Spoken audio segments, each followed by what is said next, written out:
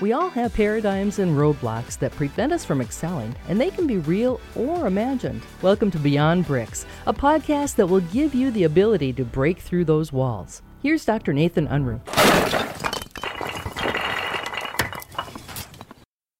Imagine if you deposited 86,400 pennies into your bank account every single morning. Again, 86,400 pennies into your bank account every morning. With one stipulation.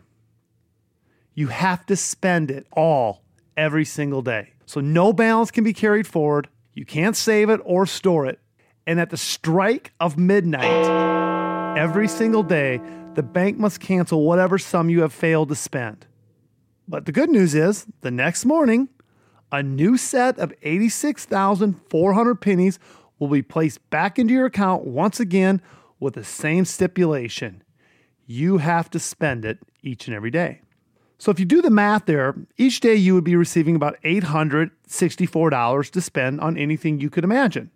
Now, at first, you might be a little reckless buying things that might appear fun, but I think you and I both truly believe that over time, you would start giving high priority to what really matters. And for that, there would be some much needed planning and pondering that would have to happen on how you're going to spend that money. So I would say each and every day and every morning, if we all looked at our bank deposit into our life bank account of 86,400 seconds of time, which represents 1,440 minutes each and every day, that's what we have. That's what we have in time. And the same stipulation is required.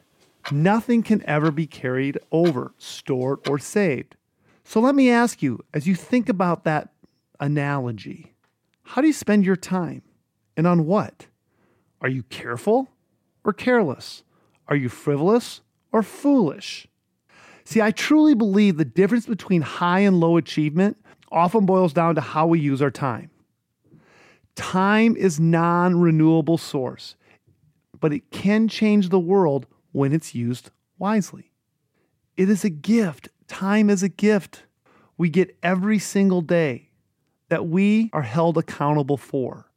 My friends, the problem with our time is not the clock. That'd be like saying, getting mad at the bathroom scale. It's not the scale's fault. Time is simply a measurement that we need to learn to manage.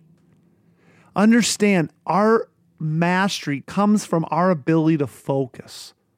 Why is it that some people get more done than others? Why is it that some people every single week, day in, day out, are able to get their training done? And not only get their training done, but then implement it.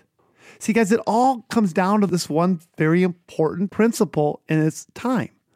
How you utilize your time will dictate your level of abundance and affluence in your life. So my encouragement to you today, take an inventory.